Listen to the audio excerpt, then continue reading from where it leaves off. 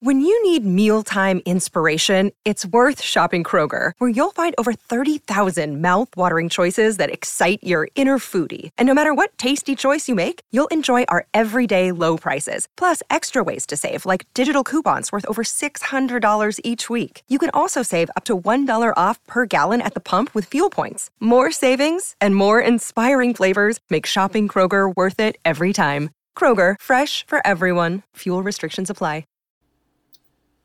All right, welcome into my favorite podcast of the year on the Big Three podcast here, the Trade Value Power Rankings edition for the Celtics. Guys, I think this is our third edition of this.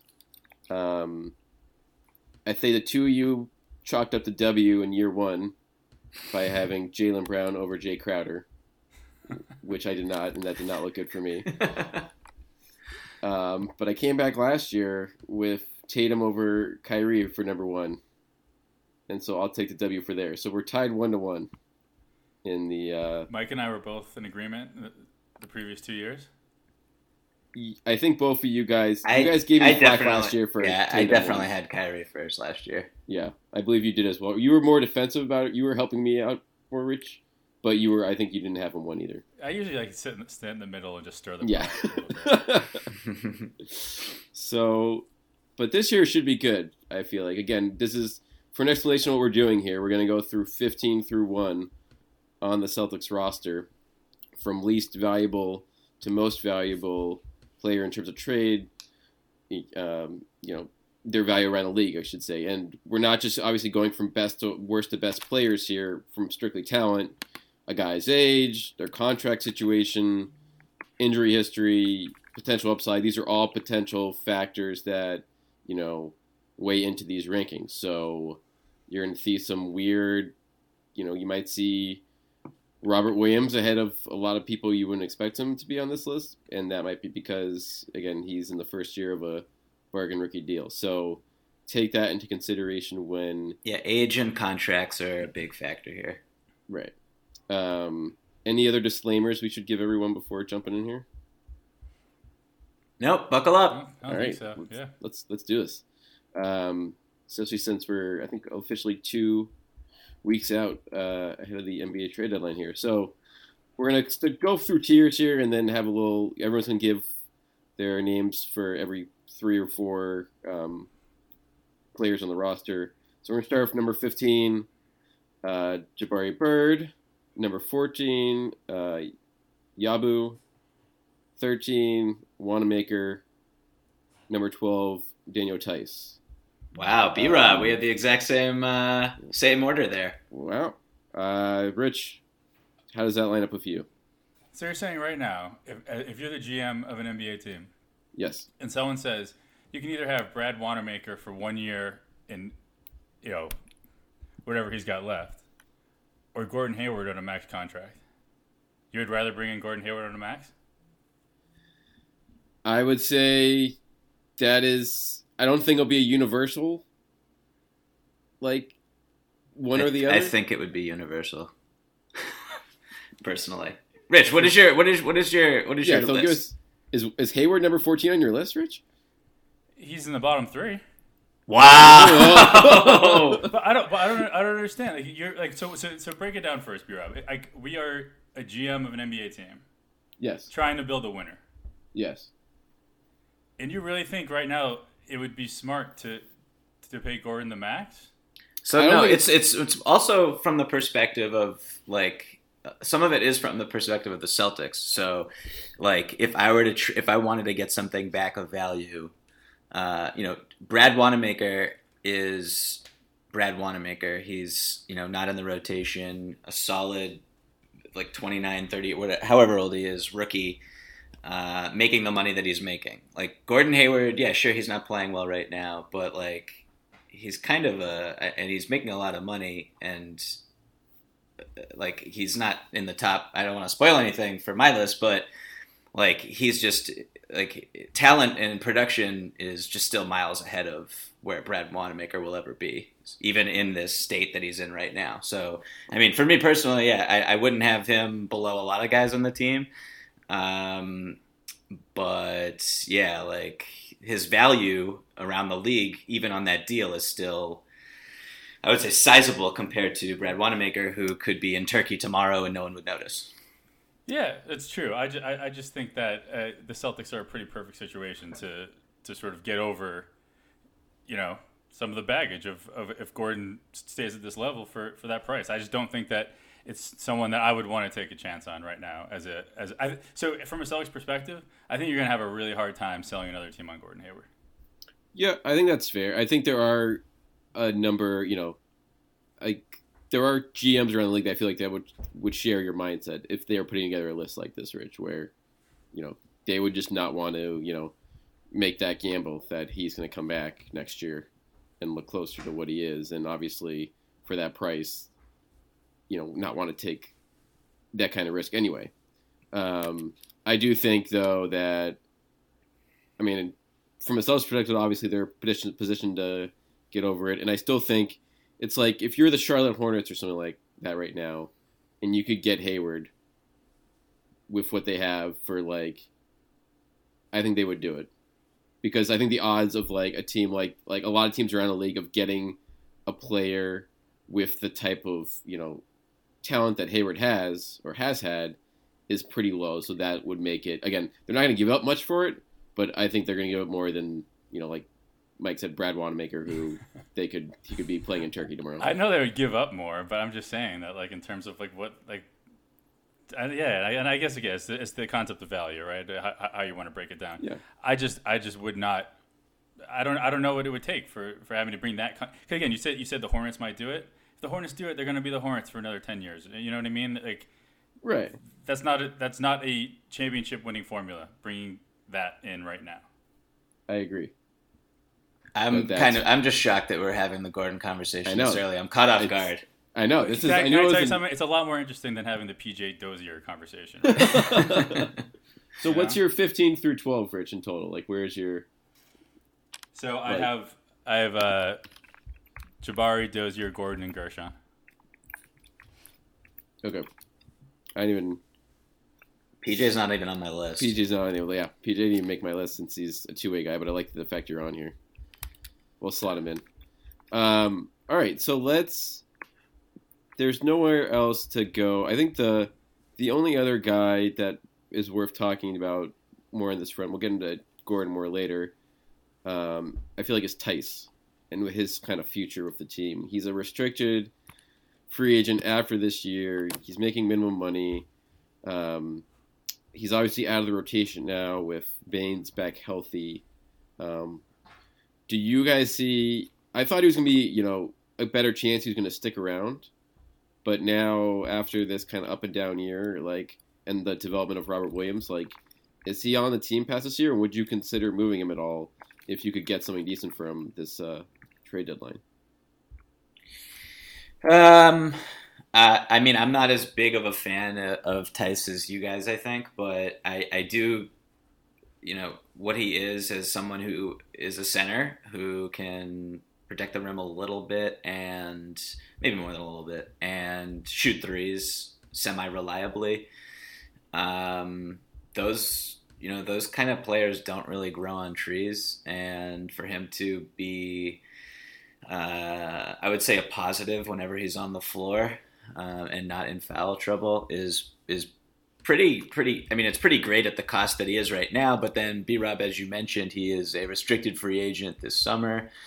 That's not the worst thing in the world, but if you're the Celtics, you don't want to, you wouldn't want to pay this guy substantially more than what he's making right now, given his inability to play big minutes. So for me, he just kind of fits where he is, number 12, and I didn't really think twice about putting him there. When you say inability to play big minutes, is that sort of foul trouble related or just foul trouble? And then I don't know how many minutes he would play in a playoff series. Right. I don't know. I just don't think he's. It's tough to be that size defensively when other teams go small, and I just don't. I don't know. I wouldn't.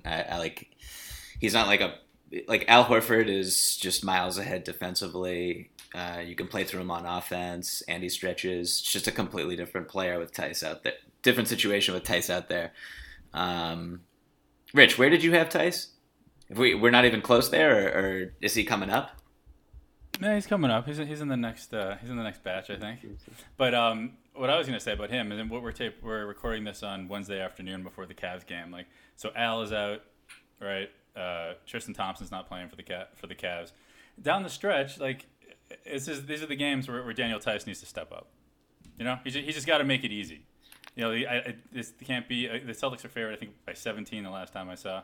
I think that was before, really? That was before Kyrie was ruled out, I think. Holy smokes! But yeah, it's games like this where Daniel Tice earned his money. You know, just a sleepy game where they need to take care of business. They got to keep everyone healthy, and we'll see what happens. Yeah, I agree with that, and it is a great insurance policy for this team that, you know, with Al, we know Baines had injury issues plenty of this year as well. So I would tend to think they wouldn't want to move him for, you know, anything really here. Unless it's like a first round pick, something crazy, which they won't get for him. But like the insurance policy probably means more to this team than anything he could fetch in a trade. And like you said, Rich, there are certain matchups where he probably will be of use, like this, or anytime, you know, to take the, you know, ease back out as much as possible in the second half of the year here, while also going for a, you know, top 2, top 3 seed.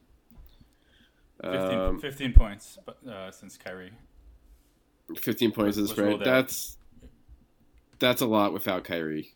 This is the worst defense in NBA history. It is. I didn't realize how many people were out for them. Literally the worst defense in NBA history right now. Well, I look forward to seeing Terry Rozier to go like 3 of 11 from the field. No, this is a triple-double kind of night for Terry. We'll see. But this is a good transition to the second tier, which I might be changing I'm having second thoughts right now on my second tier. Oh my God! I know, but I'm gonna do it. I'm gonna make the switch because I mean, this might be rash, but I'm gonna go number 11, Terry Rozier. Number 10, okay. Number 10, Shemi Ojeleye. Number 9, Aaron Baines, and number 8, Marcus Morris. Okay, so my order is 11 Baines, 10 Ojeleye, 9 Morris, 8 Rozier. So basically the exact same, except all the same players in the tier. Right. Rich, what do you got? Semi, Tice, Baines, and Mook. Okay. All right. So, B-Rob, why are you so low on Rozier? So this is kind of a developing opinion. He was higher, like, the more and more I thought about it, the more he fell down my list in the last 24 hours. A, he's not having a good year.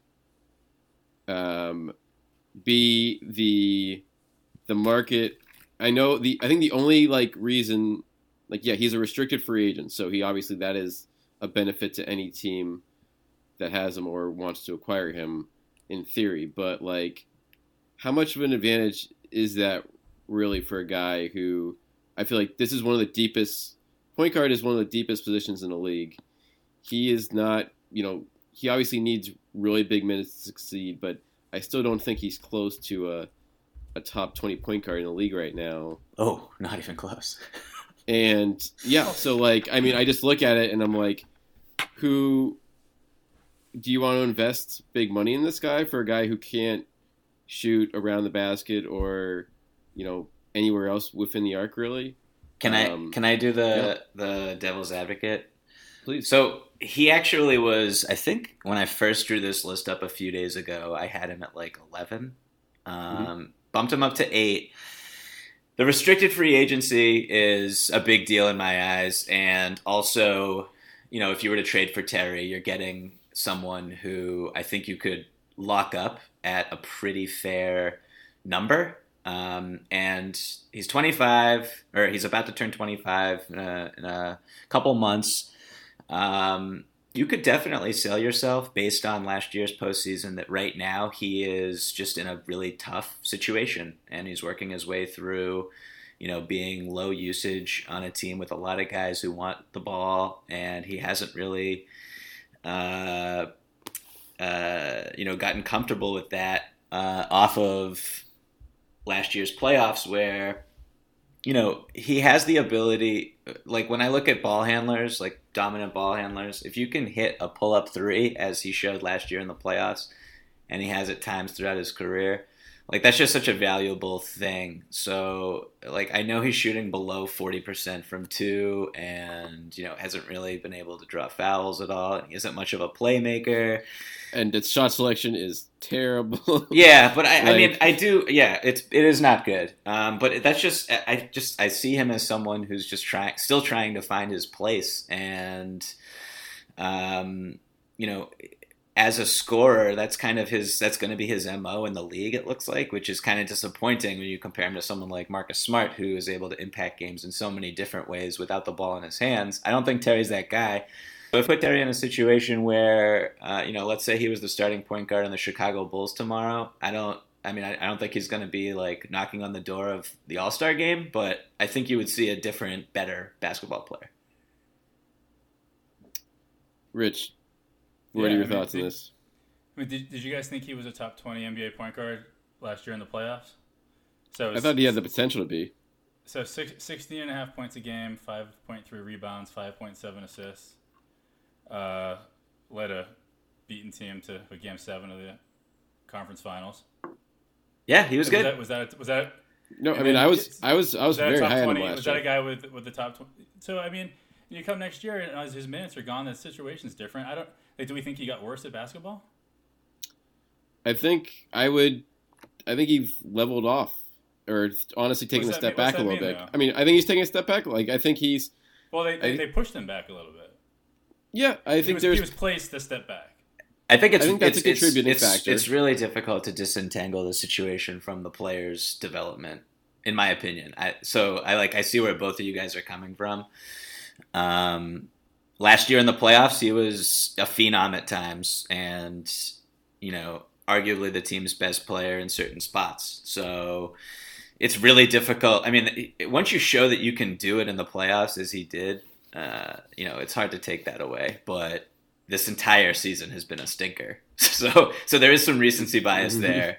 But I don't know. It's really difficult to disentangle the two environments that he was in last year in the playoffs versus this season with everybody healthy. I guess for me, it's not that hard to disentangle. I think if you gave Terry's team, I would. But would you want to do that? Who wants to do that though?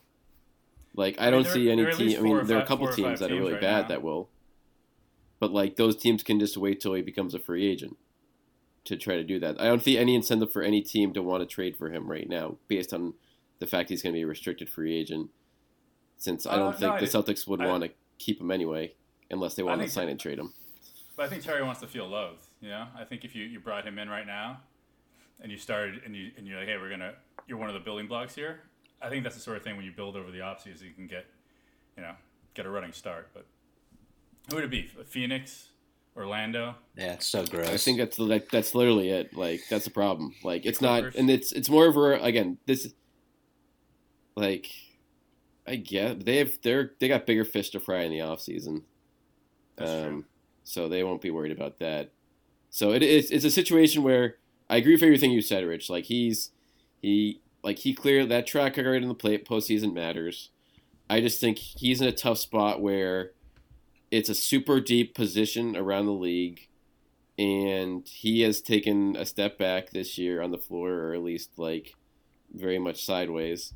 And when he can't run like as a ball handler, as like a passer, he has just not shown any like progression that would want him, hand him the keys to the car based on a 2-month playoff run, where he had plenty of good games, but also had plenty of stinkers. Much more good than bad. I don't know if he's I don't know if he's better suited off the ball.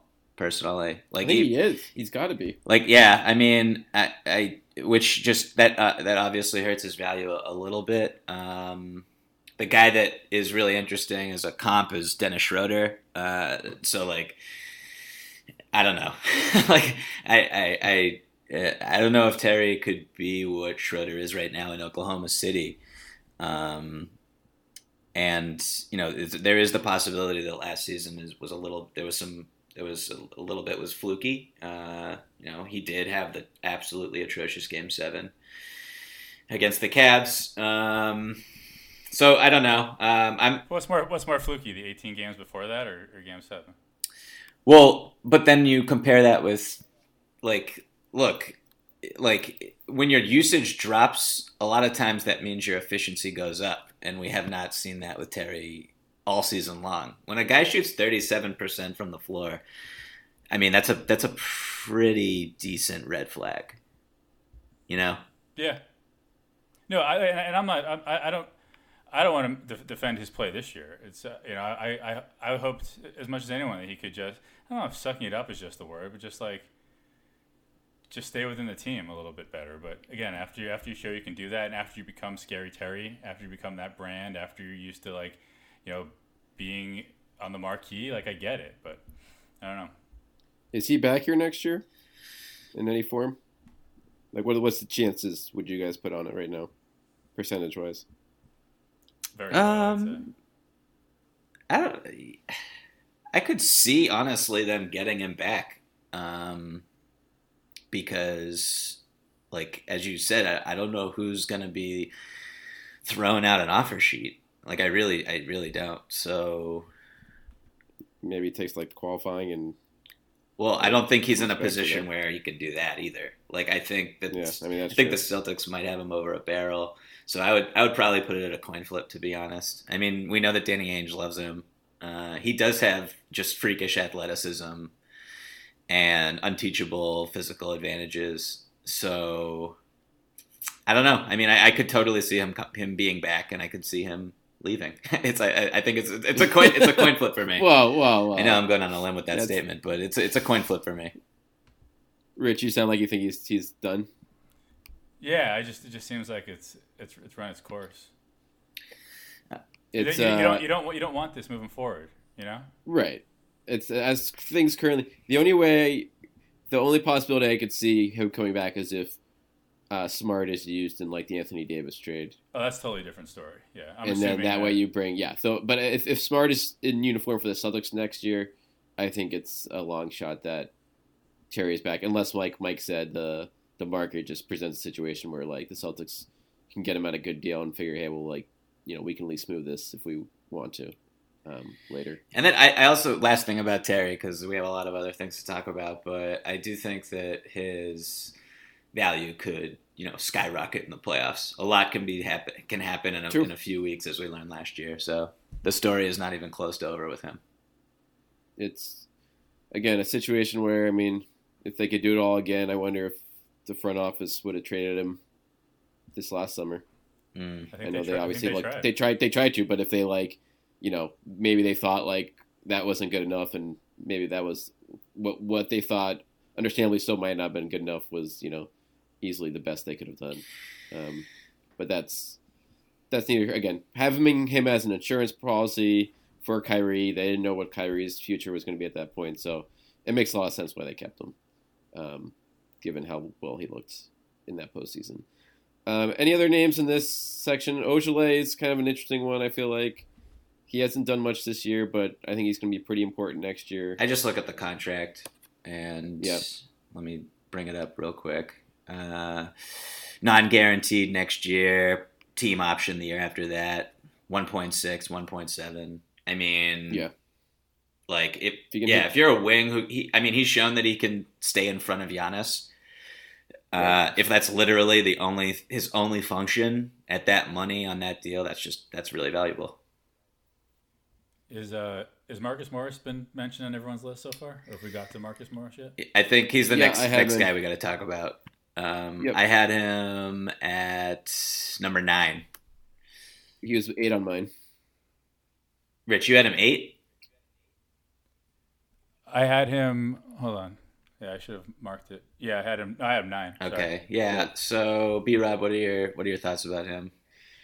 I mean, he has turned him I would have dreamed that he would be ahead of Terry Rozier on my list at this point in the year for a few months ago, but he's just been that good this year, where despite the fact that he's an expiring contract, this is probably arguably one of the top 5 like help now guys on this list. If you're any team around the league and only $5 million a year, clearly you're gonna have to pay him. Most teams are probably not gonna want to pay him that next big deal. But Rich, I mean, like the fact he's shooting at such an elite level, like means he can kind of fit in anywhere. Yeah. I mean, it's strange because I don't necessarily think of Marcus Morris as someone that fits in everywhere. You know, in a way, it seems to me a little bit like an Evan Turner situation. Like, I don't know if I want to be the person to give him that next contract. No. And I think that it's kind of like the perfect storm of everything around him right now that's sort of allowing this. But yeah, I would be like, as an opposing GM, I think I'd be hesitant to. I wouldn't make that move assuming I'm getting this Marcus Morris. You know, I don't think it takes much to sort of disrupt the.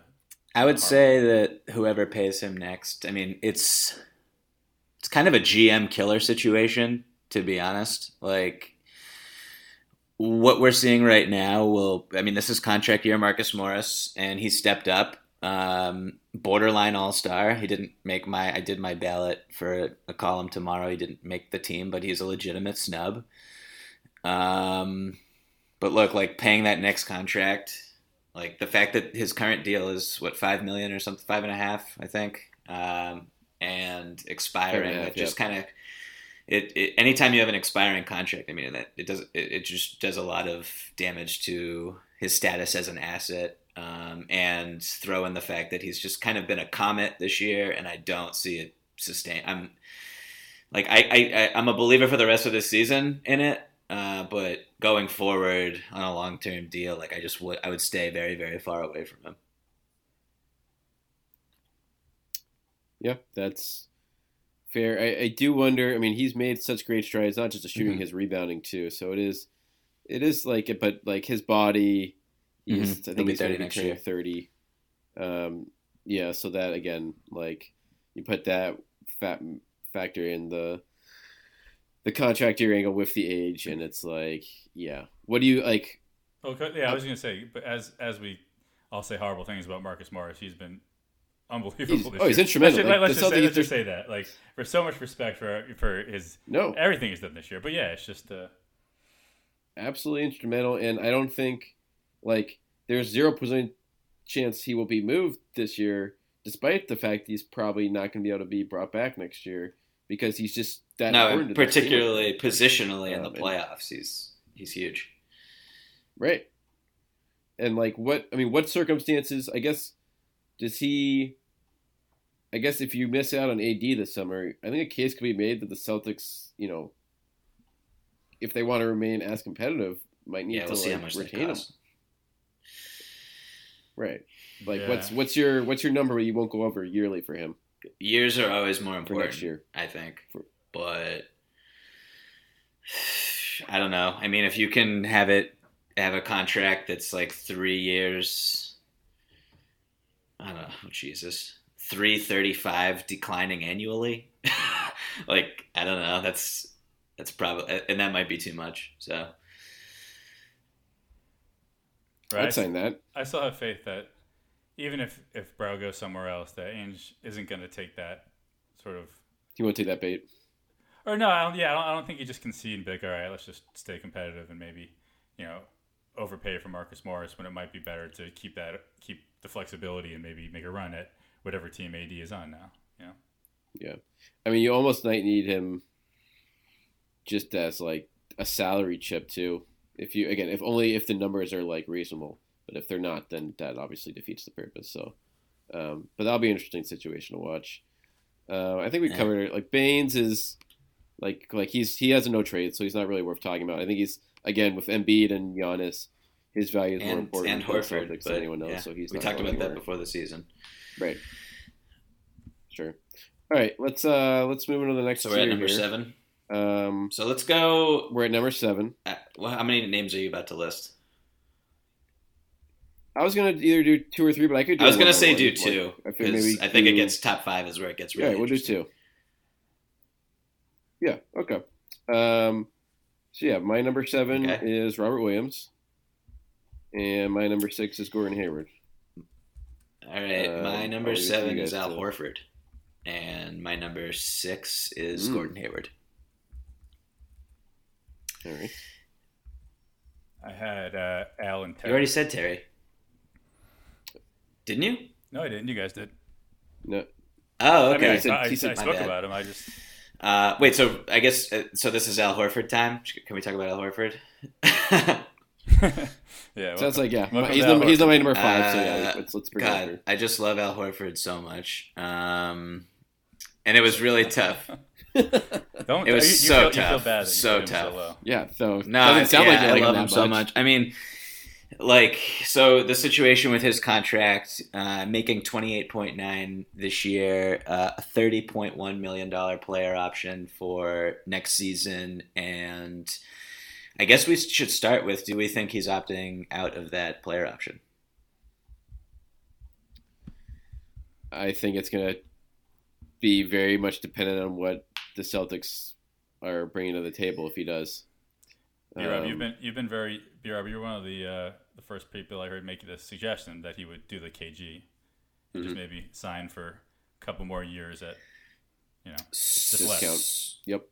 And it means the big thing there, and this is where Mike Zarin and will be huge, is how much is that decline in like salary from $30 million to 20 or high teens, whatever the Celtics can get him to agree to. How much of that is you add to the savings based on the luxury tax there? Because it's going to be a big bill next year. It's going to be a big bill for a while, but you might make up the difference next year that allows you to feel better about giving him the 2 years or the 3 years where he might not be worth what He's also at extension eligible, I believe. Is that correct, B-Rob? He's not. No, he's not. So it's I actually looked into this. So a player option, he has to make a decision on that before any extension is, which they obviously will talk before he makes any kind of decision. So you can't sign wink, an wink, extension say I'm going to beforehand. decline my player option and let's pencil in an extension. Yeah, I mean, they Okay. could. They just can't do it officially until Okay, he that's makes a decision on it.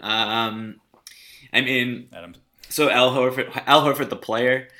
I thought he was going to be a borderline lock heading into this season to make the All-Star team. I would think that maybe the Celtics felt the same way internally. He's 32, and the knees are a clear issue. He's sitting out tonight for rest, and his numbers almost across the board have been down. His ability to protect the rim. At the game I was at in Brooklyn a couple weeks ago, like, he was just a shell of his former self, protecting the rim. And guys were it was like a layup line. And so I know that, you watch him then again, like the other night against, like, forget what opponent, but he's like beasting in the paint, and his paint protection is tremendous. So you're not getting consistently the same defender that you had the past 2 seasons where he was kind of a defensive player of the year candidate. Then again, I mean, Celtics defense is still pretty good when he's on the floor. He's smart, knows where he's supposed to be. And then offensively, he's a stretch 5, and those are so valuable. So, like, I don't know. I wanted to have him higher, but the contract situation, the fact that he could be unrestricted, or you have to pay him. Like, it's a tough situation. And you brought up a good point, B-Rob, about just, them, if they're able to get him to sign on a longer term deal at a cut rate, then that's terrific. But if you were to trade for Horford, I don't think he's giving you a discount, so I can't put him higher. Yeah, go ahead, Rich. No, I agree. He's coming up on 25,000 NBA minutes. 30 coming up on 33. It's just for that price. It's just you don't get it anymore consistently. And again, you look with everything you just said, Mike. Maybe it's unreasonable to expect that, but I think we did coming into it. And I've said this too. I still believe that he can turn it on for the playoffs. I think he's got that. I guess it turns out to be close to like 2 months of playoff basketball if you can get that far. I think he has that in him. But this season, and Mike, I've been on that since that Magic game early in the year. He's not been himself. He hasn't attacked the rim on either side, rebounding, rim protection. And again, if I'm a GM, I'm not making a big move for him. So I agree with what you guys have said for the most part. Why he's a bit higher Mr. Popular on my over list, here. Is that Al chiming in? Yeah. It's like, you guys are bullshit. It's Gordon Hayward's agent. He's good. I think just the fact that he has a skill set that is so hard to find. It's like the opposites of Terry right now at the position of yes, there's been drop off, but who also can shoot 40% from three and defend Joel Embiid. Joel Embiid in the post admirably. There's just so few guys in the league that can do that competently that don't have a huge flaw in their game in some other departments. So that's why I think barring some kind of AD coming. I mean, I don't know. I guess this is a bigger question, but the Celtics? Do you want him here if they get Anthony Davis, assuming that they don't have to include him in the deal? I do. To get him? Right. I agree. I think that would be a great way to have. You can play those guys together it's also, very easily. If you're trying to keep AD, because wow, another fan. We Oh, remind me to we'll tell remind a good story. Okay. Speaking of fans. No, but if you're AD, the big thing about trading for AD is then you got to re-sign him, and so we know he is very much against being called a center still for whatever reason, and having Horford there to play that 5 role beside him, and space the floor offensively, it's just. Yeah, for sure they can play together without any issue. So I would definitely want him. Still, I love Al Horford. And the one thing, and part of the reason you love him, the thing with Al is there's no ego there. Anthony Davis would love a chance to come and play with a veteran like that, a guy who's just going to do everything he can to make his life easier. So I guess the question for that then is they really would need obviously to re-sign him to an extension that knocks his number down, because you're not going to be able to pay, have Hayward, Kyrie, and Al and Anthony Davis all on their current contracts. But that would be an interesting subplot, I feel like, of the year to try to see if they can maneuver a deal that allows them to get AD without using the salary of Horford or Hayward. It can be done, obviously, but they're going to have to get creative. I think who else Gordon, B-Rep, you and I had Gordon. I feel like we should talk a little bit more about him, maybe. Yeah. I mean, what's your guys' So what I'll say really quick, just when I look at this, when I put my list together, I try to formulate it at everyone as kind of a vacuumless or in a vacuum asset, and you factor in talent and age and obviously the contract. And so with Gordon, I mean he should be. You would think when you signed him to the deal that he would be a little bit higher. Obviously, he has not performed like a max player. That's a crazy understatement, though. I mean, he hasn't even been close. He hasn't been. Yeah, he hasn't been a good bench player. But what I will say is just I don't know. I'm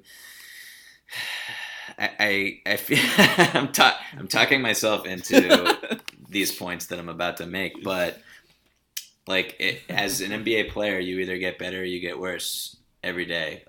I'm a believer in that, and I feel like next year he will be a much better basketball player than he is right now, and he might even be much better basketball player in the playoffs, or a more useful basketball player in the playoffs when the rotation dramatically shrinks and his minutes go up on both ends. So I don't know. We'll see. And I mean, I don't think that he is a complete negative asset right now. I do wonder, and I kind of feel like they like. Do you guys think that? I feel like Rich, I know your answer to this question, but do you feel like if the Celtics absolutely wanted to trade Gordon Hayward, that they would have to attach a pick to get off that contract?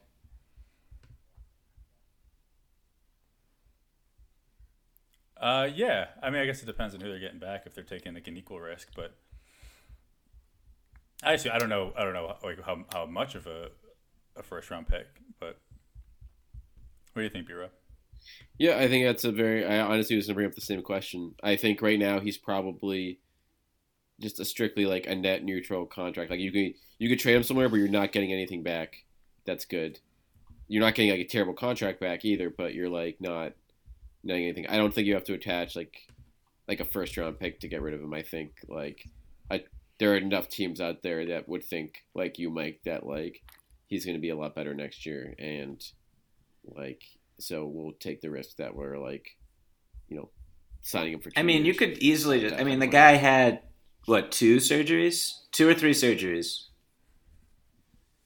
2 surgeries, and then one of them was like it really cut into his window to rehab right before the season, so he was kind of playing himself into shape, and then right. His first few weeks / months of the year were just a complete disaster because of that second surgery. I don't know. You see glimpses of the old Gordon. I don't think he's completely lost and gone forever, which is why I can't have him as low as you did, Rich. Yeah, and I don't think he is Rich, either. What's up, Bureau? No, I was just asking you, just like, if you're, I mean, big picture wise, he obviously isn't going anywhere this year, but if he's looking like this next year, at this point in the year, what do you do if you're Danny Ainge? Well, I think it's too late at that point, right?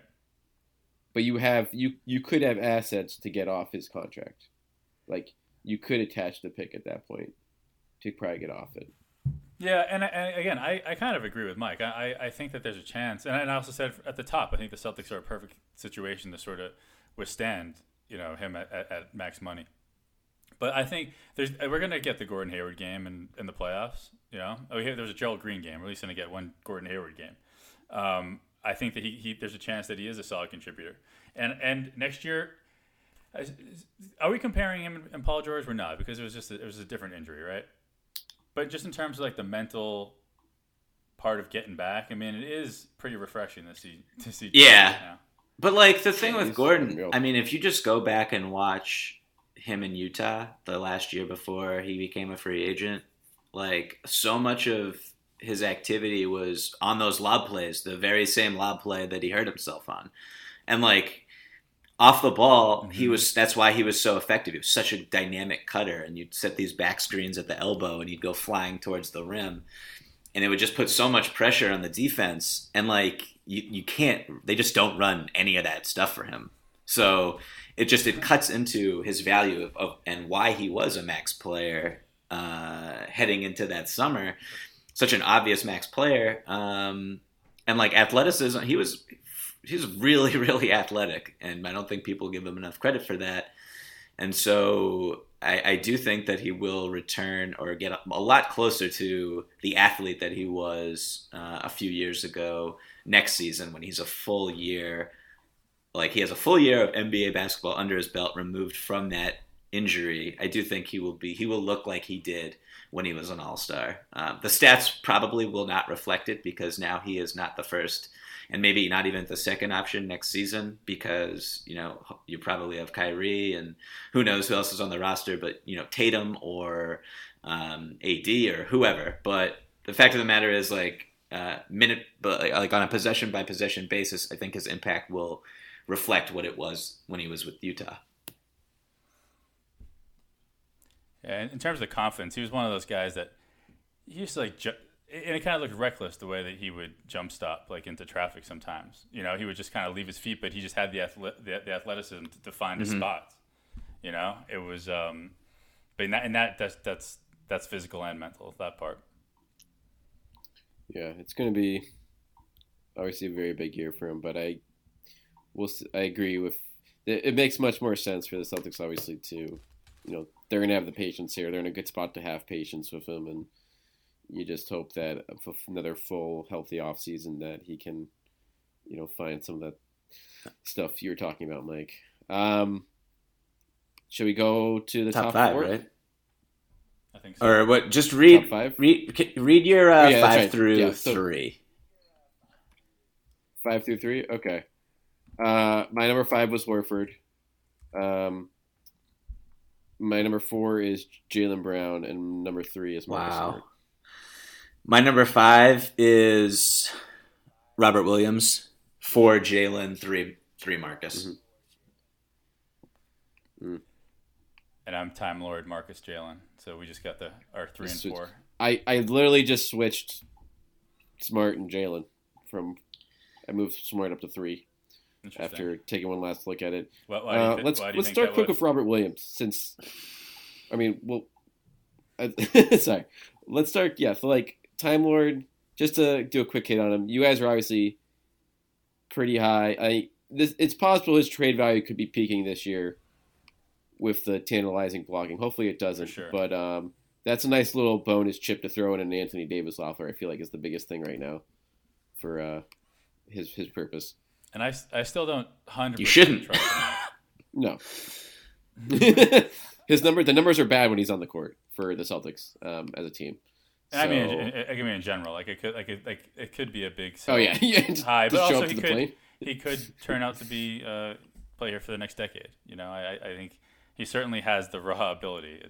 So I mean, a big reason why I had him this high was the contract and the age, and first round pick, rookie scale deal. Those are just so valuable, and he's just shown best shot blocker in the league potential. He's not anywhere near there yet, but he's shown the potential to be one of the best, if not the best, rim protectors in the entire league, and that stuff it really matters. And freakish wingspan can be a really, in a conference where you need rim protection against and post play defense against Embiid and Simmons and Giannis and am I missing anyone right now? I don't know, but there are Porzingis maybe in a little bit. There's just you need that defensive anchor, and Horford will not be here forever.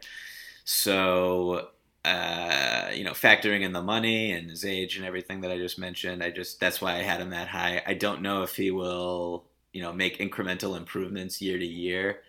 I guess we'll wait and see with that. And who knows if he's already played. Honestly, he could have already had his best game of his career, and it wouldn't 100% knock me off my chair. I don't think that's going to happen, but getting him that late in the draft too, so you have him, not at a top 5 pick is actually pretty expensive right now, and so when you get him he's making under $2 million before the team options kick in 2021 and 2022, so it's a hell of a contract, and he's a very tantalizing prospect. Yeah, it's going to be fascinating to see what, on the one hand, I can see them, everything you just mentioned, Mike, that's a long-term solution, at center. On the other hand, do you trust him? Do you want to sell high in the offseason when, obviously, in a much bigger deal, but even if it is an AD, do you want to sell high for another upgrade elsewhere, so you throw him at his peak value potentially, since if with Rozier and other guys who might not have a bigger role here, they might not be able to kind of build the stock that they do when the mystery remains. Yeah. The rest of the game. So who had Smart at 3? First of all, I just want to say, Rich had him at 4. I could not believe I know that you would have. This is one of the most shocking developments of all time. I know that you've come around slightly more and more week by week on Marcus Smart, B-Rob, but number 3, I'm blown away. I am literally pinching myself for doing this. Well, you said you listened to the last 2 years of this podcast. Where did you have him? Yeah. Where did you have him last I 2 didn't. years? So last year I probably had him down where I had Terry this year, which is like number 9 or 10. Good news for Terry. Good news for Terry. And then obviously after they signed this contract for him, it was like, well, this is an overpay, which is an understandable one, but like one nonetheless. And now you look at it. It's a gem of a contract. Where he's at. It is a gem of a contract. It is a contract that should have Danny Ainge smiling ear to ear right now. Since if Smart can sustain this 35% 3-point shooting, and with like the fact that he's not taking bad shots anymore, and doing everything else that this team needs, again, these were my peeves with him, and he's fixed them to his credit. Then yeah, this is a huge trade chip, and tell Happy Walters that he should feel good about what he got Marcus here. But yeah, he's in a great spot. The Celtics are in a great spot with him, and I think they're not gonna. While this is made to be a tradable contract, it wouldn't surprise me if he just plays out this whole deal here, Rich. He's become that important, I feel like. Yeah, he feels like he's like a Celtic now. Right? I think I think more than anyone on that team, he's a Celtic. He really just embodies like the team's identity so much, and that doesn't mean that you don't trade him for Anthony Davis if the opportunity presents itself or anything crazy like that. But I mean, the fact that this contract has no options on it, I mean, it's a great contract for someone who basically transformed the Celtics season when he entered the starting lineup. And, the 3-point shooting is just, that completely alters like everything about him. There's no more caveats when you discuss Marcus Smart as a positive player. We'll see if it keeps up. And, there's a lot of volatility with 3-point shooting, obviously, and he doesn't have the track record. But for years, I am on the record, I will say, I have always said that the 3-point shooting will probably come around based on his free throw percentages and the form that I thought was a perfectly fine shot form. And so I'm tapping myself on the shoulder right now. And it's good to see him, get up there at a near league average rate for someone at that position. It's good to see. That's great. That's great. What's up? Is that we're saying this is probably the best season of his career? That he's averaging a career low in points. Yep. 7.8 points a game. That's my favorite part about his season. Is not just the increased efficiency, but also the fact that he's only taking 6 shots per game. Like he knows his role in this team. Is like get the ball to the shooters, to the scorers, and take the threes when you're open, and then get out of the way otherwise, and do everything else that you like. His true shooting has never been higher than 50% coming into the season. And right now it's at 56.1. Nope. He leads the entire NBA in steal rate. His defense is like better and like, Marcus's defense like has always been, anyone who watches the Celtics knows that it's always been an invaluable part of their success. And for him to get better at it and truly be able to defend, 4, 5 sometimes positions based depending on where he is on the floor, like, I don't know, he's incredible. And as he gets better, he is starting to get more respect from the refs. They're allowing him to do the Marcus Smart things a little bit more. I mean, granted, it helps when he doesn't get ejected. All right, the Pelicans call up this offseason. They say, okay, well, we're ready to move AD. Wait, can you save your question until we get through the whole list? Okay. Because I have a feeling. Right, we'll put them on hold then. Good Mike Peanut tearing down the AD. I know. This is what's a good tease. You got to listen to the end. You got to listen to the end of the podcast. All right, and then Jalen's the other guy here. That's you, Rich. You had him at 3. You had him over Smart. Yeah. Or you still. What's your case there? I mean, I think, as a GMX, right? If you're putting Yeah, each sure. of those guys into, Jalen's a guy who can go out and get you 20 points a game. I think if you need it, Marcus helps in different ways, and I think is better on a better team. And just I think we see what Marcus is, and maybe the shooting can get a little bit better. We hope it stays where it is, but Jalen's still got a few levels to rise, I think. So I'm willing to take that chance, and I think like Terry. Jalen would love to be the man. I think he wants someone to really want him. So I think you could really bring him in and make him the face of like a young organization. Yeah, the upside factor is obviously why you would take Jalen over Smart. Jalen it's been a very very trying season for Jaylen Brown. Just the 3-point shooting has fallen off a cliff. Yeah. It's been back though for a while though. Okay, 41% in January. But he was so bad at the beginning that he's still at like 31% for the season. And then he is aggressive in spurts, but I just expected a lot more out of him in that department. And the fact that he was demoted from the starting lineup, that kind of matters. I know that this team is stacked and everything, but you just think back to it runs parallel with Terry Rozier conversation, where you think about that series against the Bucks and that game that he had and those moments he had in that series. Going toe-to-toe with Giannis and Chris Middleton and those guys. And then the moments that he had, I'm pretty sure he was injured. What was his injury in the Sixers series? Was it like a hamstring? Yeah, and he had some moments in that series that were very admirable.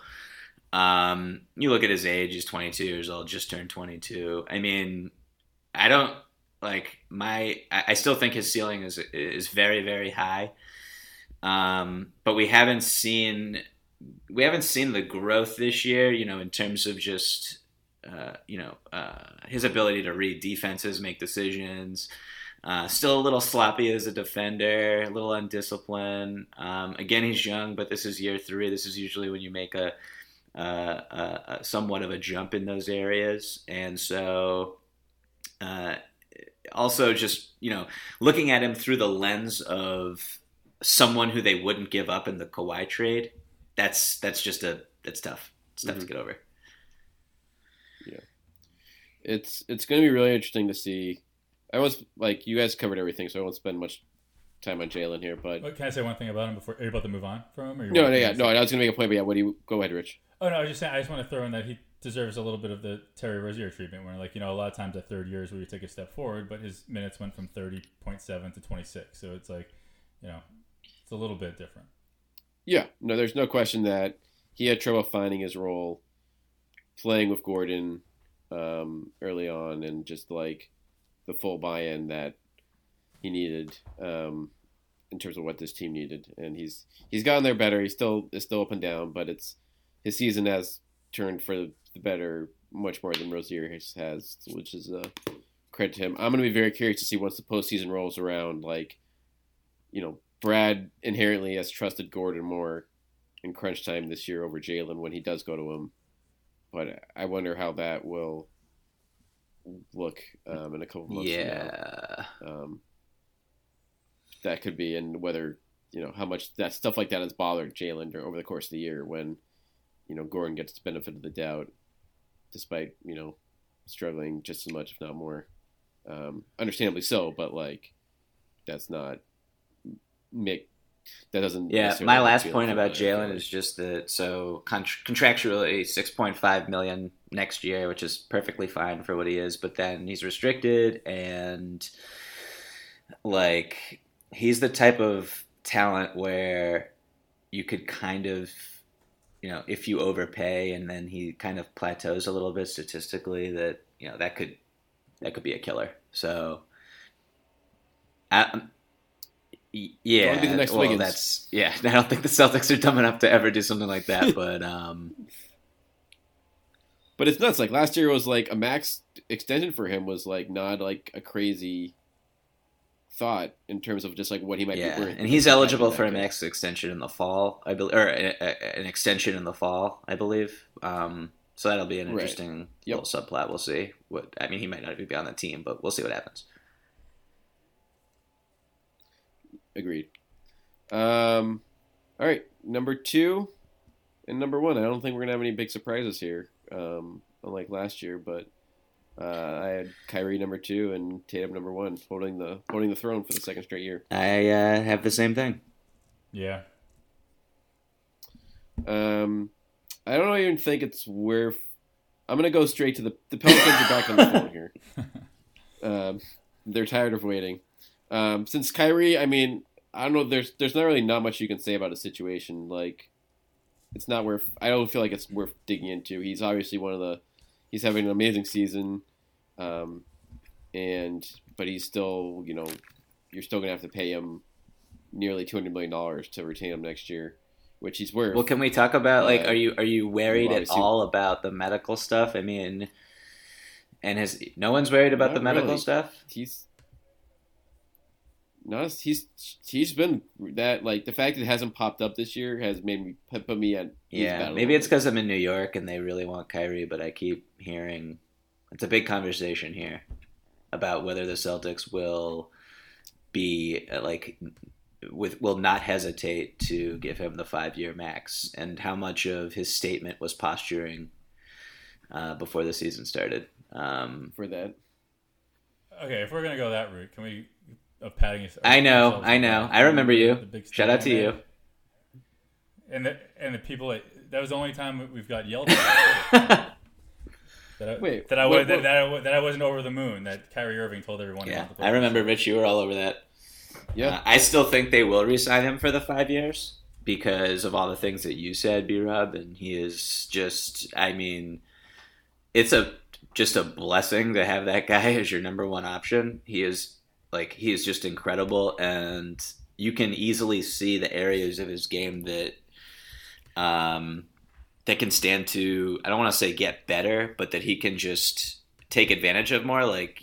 He should not be just shooting 6 threes a game. He should be shooting 9 or 10.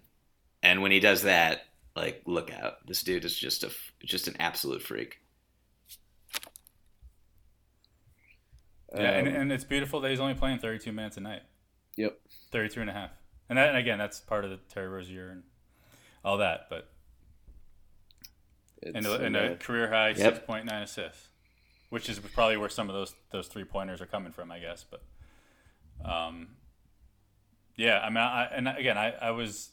didn't go crazy at the beginning of the year, but there's nothing I've seen this year. And again, it's not even February yet, right? So that the season's still got a long way to go, but so far this year, I have no problem. I know maybe he shouldn't talk as much. He talks a lot. Points, but in terms of what he's done on the court, I'm not expecting anything more from Yeah, he's been great. Yes. It would be nice. It would just be crazy too. He's been great. He's been great. Absolutely unbelievable. Yep. There's nothing. Like I said, the only thing he needs to work on is just the locker room. You know what's crazy? Real quick, is that he's shooting 50% from the field, 41% from 3. How is he an 85% foul shooter? He's missed a lot from there. For him, not a lot obviously in general, but yeah. He would have had a legit shot at 50, 40, 90 this year, but I think he's missed too many to. Got to get there more often. That happen now. That's my take. That too. Everyone does, yeah. All right, so hi, Mike and Rich. This is Del Demps on the phone. Hey, Del. How are you? Hey, just got off the phone with Rich Paul. Looks like we're gonna have to do something here. So, hey, Del. So here's the offer. What's today's date? What's that?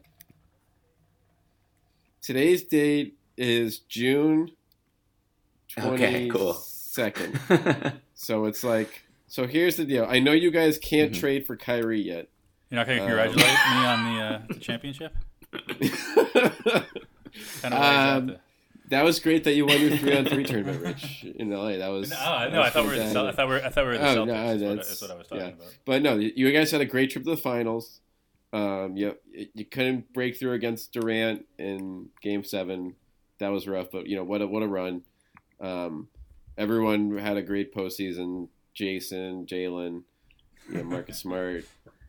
So here's what I can do. Anthony Davis is available now. I need Jason Tatum.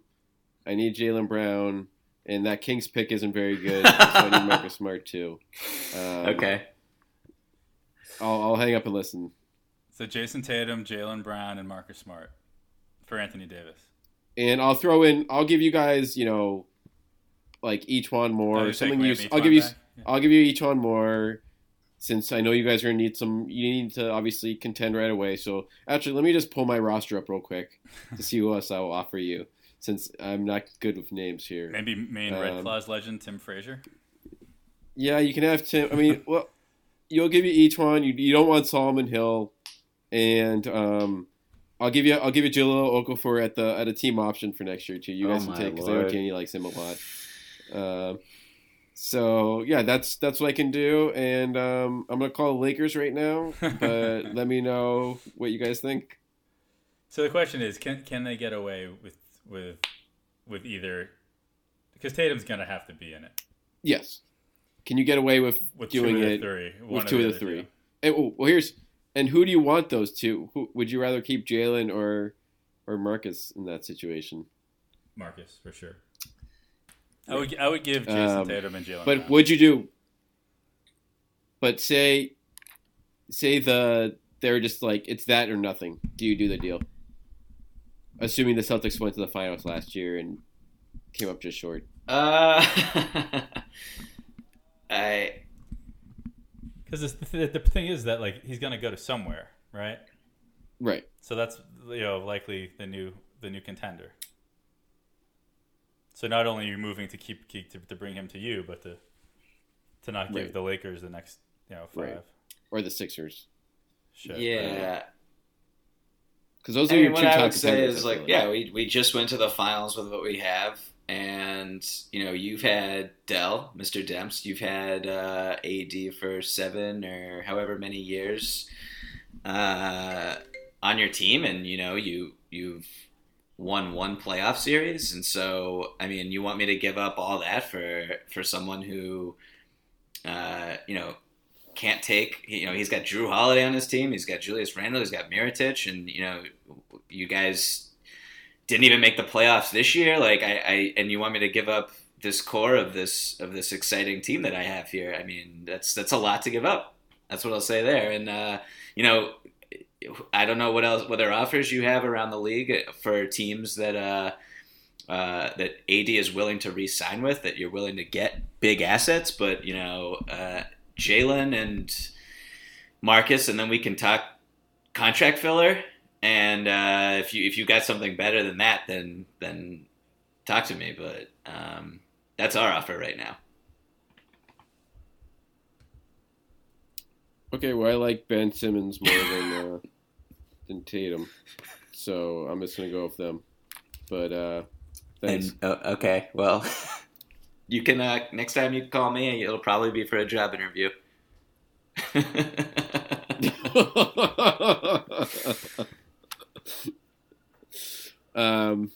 Yeah, I mean, I agree with you guys in terms of like that. I think two of those guys, and then you bundle like the Memphis pick and some of the other draft stuff. That should. I'd rather get rid of the Kings pick than the Grizzlies pick. Oh, for sure. But they might be like, we want that upside. We want the Grizzlies. Because you're also going to have to use the Kings pick before you can like actually make a deal due to the timing, which is tricky. But yeah, it's a fascinating one. It's going to be. I wonder how many contingencies they're working through right now for when this does come up, especially given how like the Paul George situation went. Where you just never know who's going to pop up. And you also just don't know. Obviously, there's the worry about AD, re-signing with the team. But like, we'll see who gets the number one pick in the draft. Like what if the Knicks get the number one pick and they say and they know Porzingis is just rip shit pissed off, and they're like, we'll give you the number one pick and Porzingis for AD.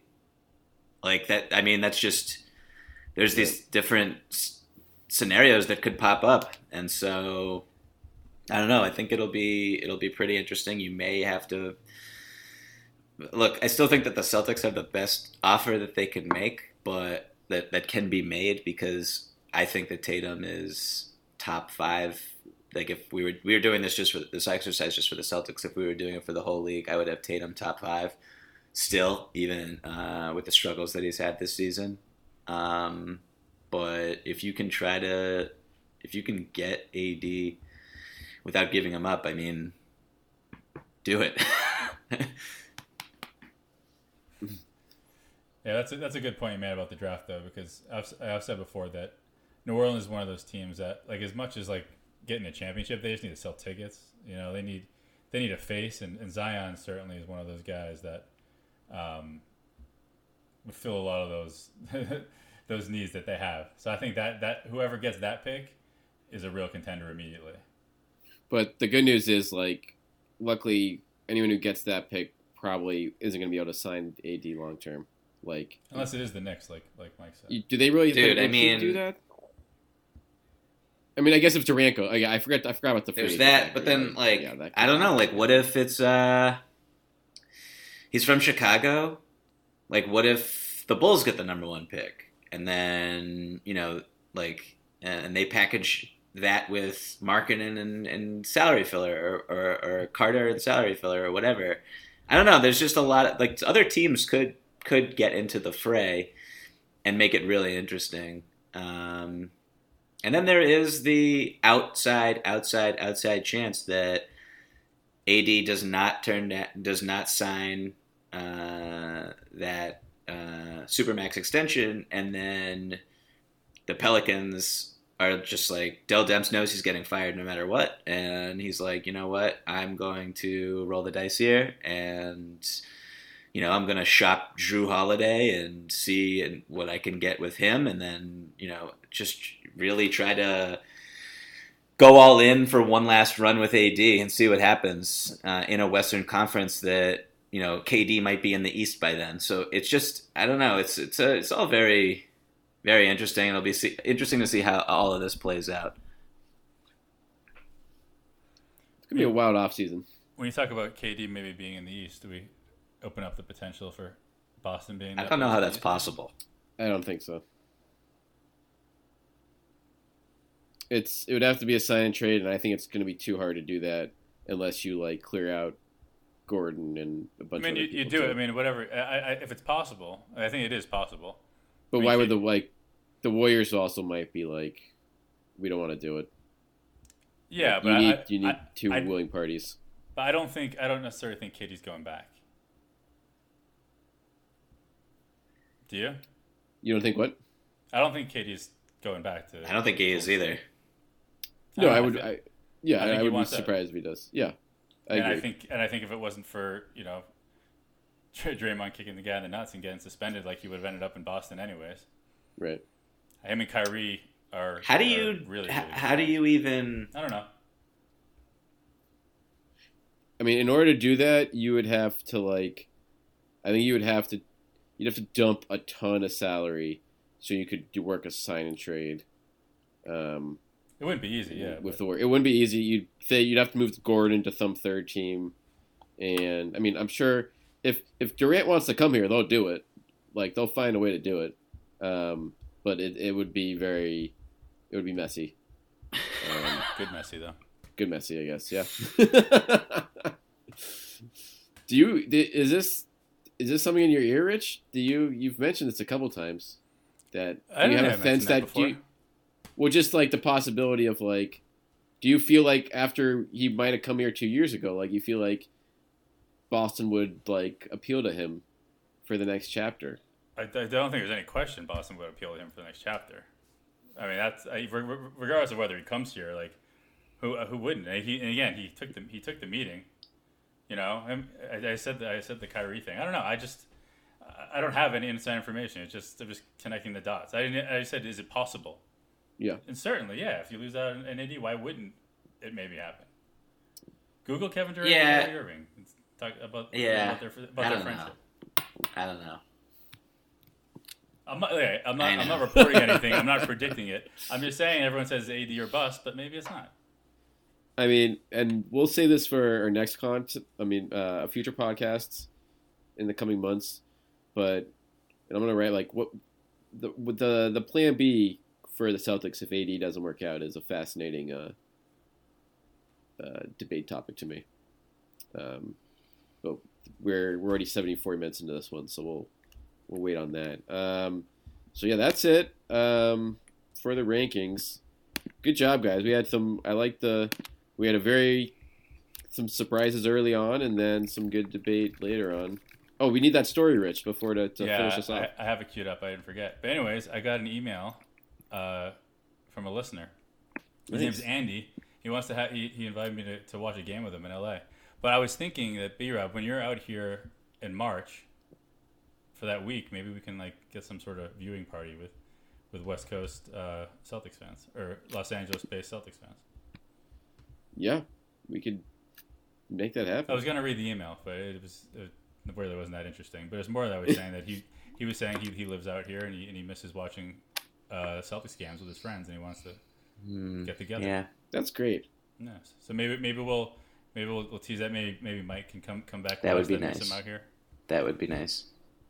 We can go to that bar in Santa Monica. That would be terrific. You're making me cry, Rich. Well, just make it happen. Mike, you should pitch a story, Mike, to do it that week. I have so many stories. I have like a whole Google Doc that's like LA trips, like pitch ideas to send me to LA. Trust me, like it's I'm not short for those. So let's.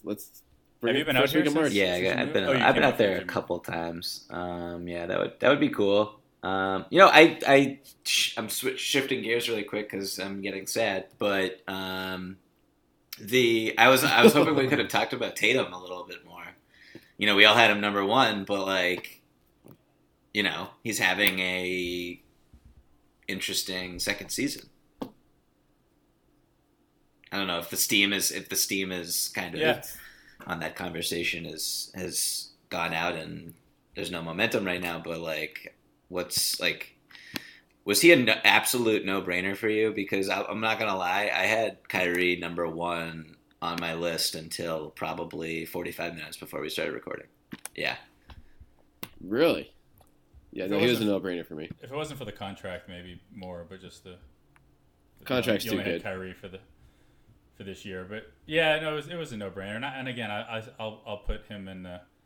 It's why a lot of the sophomores. I mean, Simmons and Donovan Mitchell. I mean, Donovan came back to life a little bit once Ricky Rubio got hurt, but they've all been struggling a little bit. And I think it's a lot of the same thing. It's just like new faces, different roles. Yeah, my theory is that what a lot of people do not account for when they just assume natural growth is that there are 29 other teams and they now have a season full of evidence and scouting reports, and you know their job is to stop you. And so like it's not like when this sounds like really obvious and it kind of is, but like it's not like when you're developing that it's just you're on a boat that's going downstream and there's nothing to obstruct your progress. Like a lot of teams out there, like everyone knows what the book is now on Simmons. Everyone knows what the deal is with Donovan Mitchell. A lot of Tatum's struggle has been really interesting because he kind of forces the issue and just makes weird decisions. But yeah, it's a lot of sophomores have been having weird years. Also, we should say like those two, Simmons and Mitchell, are like borderline all-stars. If not, Simmons might be a lock. But so they have struggled relative to what they were last year, maybe, but they're still really good.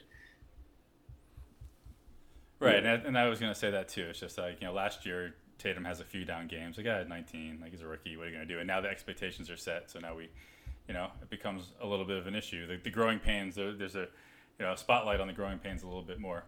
But I still think, again, I think he showed last year that we're going to see his best in the playoffs too. he'll have a 30-point game in the playoffs. I think, wouldn't be surprised. But yeah, but again, I don't. And we've gone back and forth on this a few times, but right now I don't hesitate to include him in that Anthony Davis trade. I think we all are kind of together. One last question, real quick. Do you think that Jason Tatum will ever be as good offensively as Kyrie Irving is right now? No. Yes. Ooh. It'll be a different kind of dominance, but I think What do you mean different kind of dominance? I don't know. Just I think that Kyrie, he kind of creates his own chaos, but he's sort of like. But I think Tatum is the guy that you might be able to come down in the half court, like Jordan towards the end of his career at some point, and just like feed him, and he could just be a machine. Yeah, I don't know where I've. Like more methodical sort of like. Yeah, I don't know where. Not that Kyrie. Yeah, Kyrie's like the best outside of Harden, like the best ISO, and maybe Durant, like the best ISO scorer in the league. I don't know, that stuff kind of stuff made me pause, just because obviously Kyrie's contract is his contract. It's he's probably going to opt out and become an unrestricted free agent, and that's why you can't put him number one. But if you do re-sign him, I mean, he is only 26 now. Yeah, he's 20. He's about to turn 27. I mean, he's not even in his prime yet. And I don't know. He's such a hell of a player. And Tatum is still likely to be incredible. But I don't know. I do have Tatum 1 though, and I'm not like regretting that decision. But Kyrie number 1 is. Or just Kyrie in general is just like so incredible. Agreed. It's what he's doing this year is put him in company that probably won't be touched in a while in the Celtics uniform, but Tatum we'll find out if he can get there. All right, boys. That is it on the 3rd annual edition of the Trade Value Power Rankings. Feedback always welcome at Michael VP and at Rich_Levine at Brian T. Rob. And we will catch you guys next week as we take a closer look around the league heading into the trade deadline.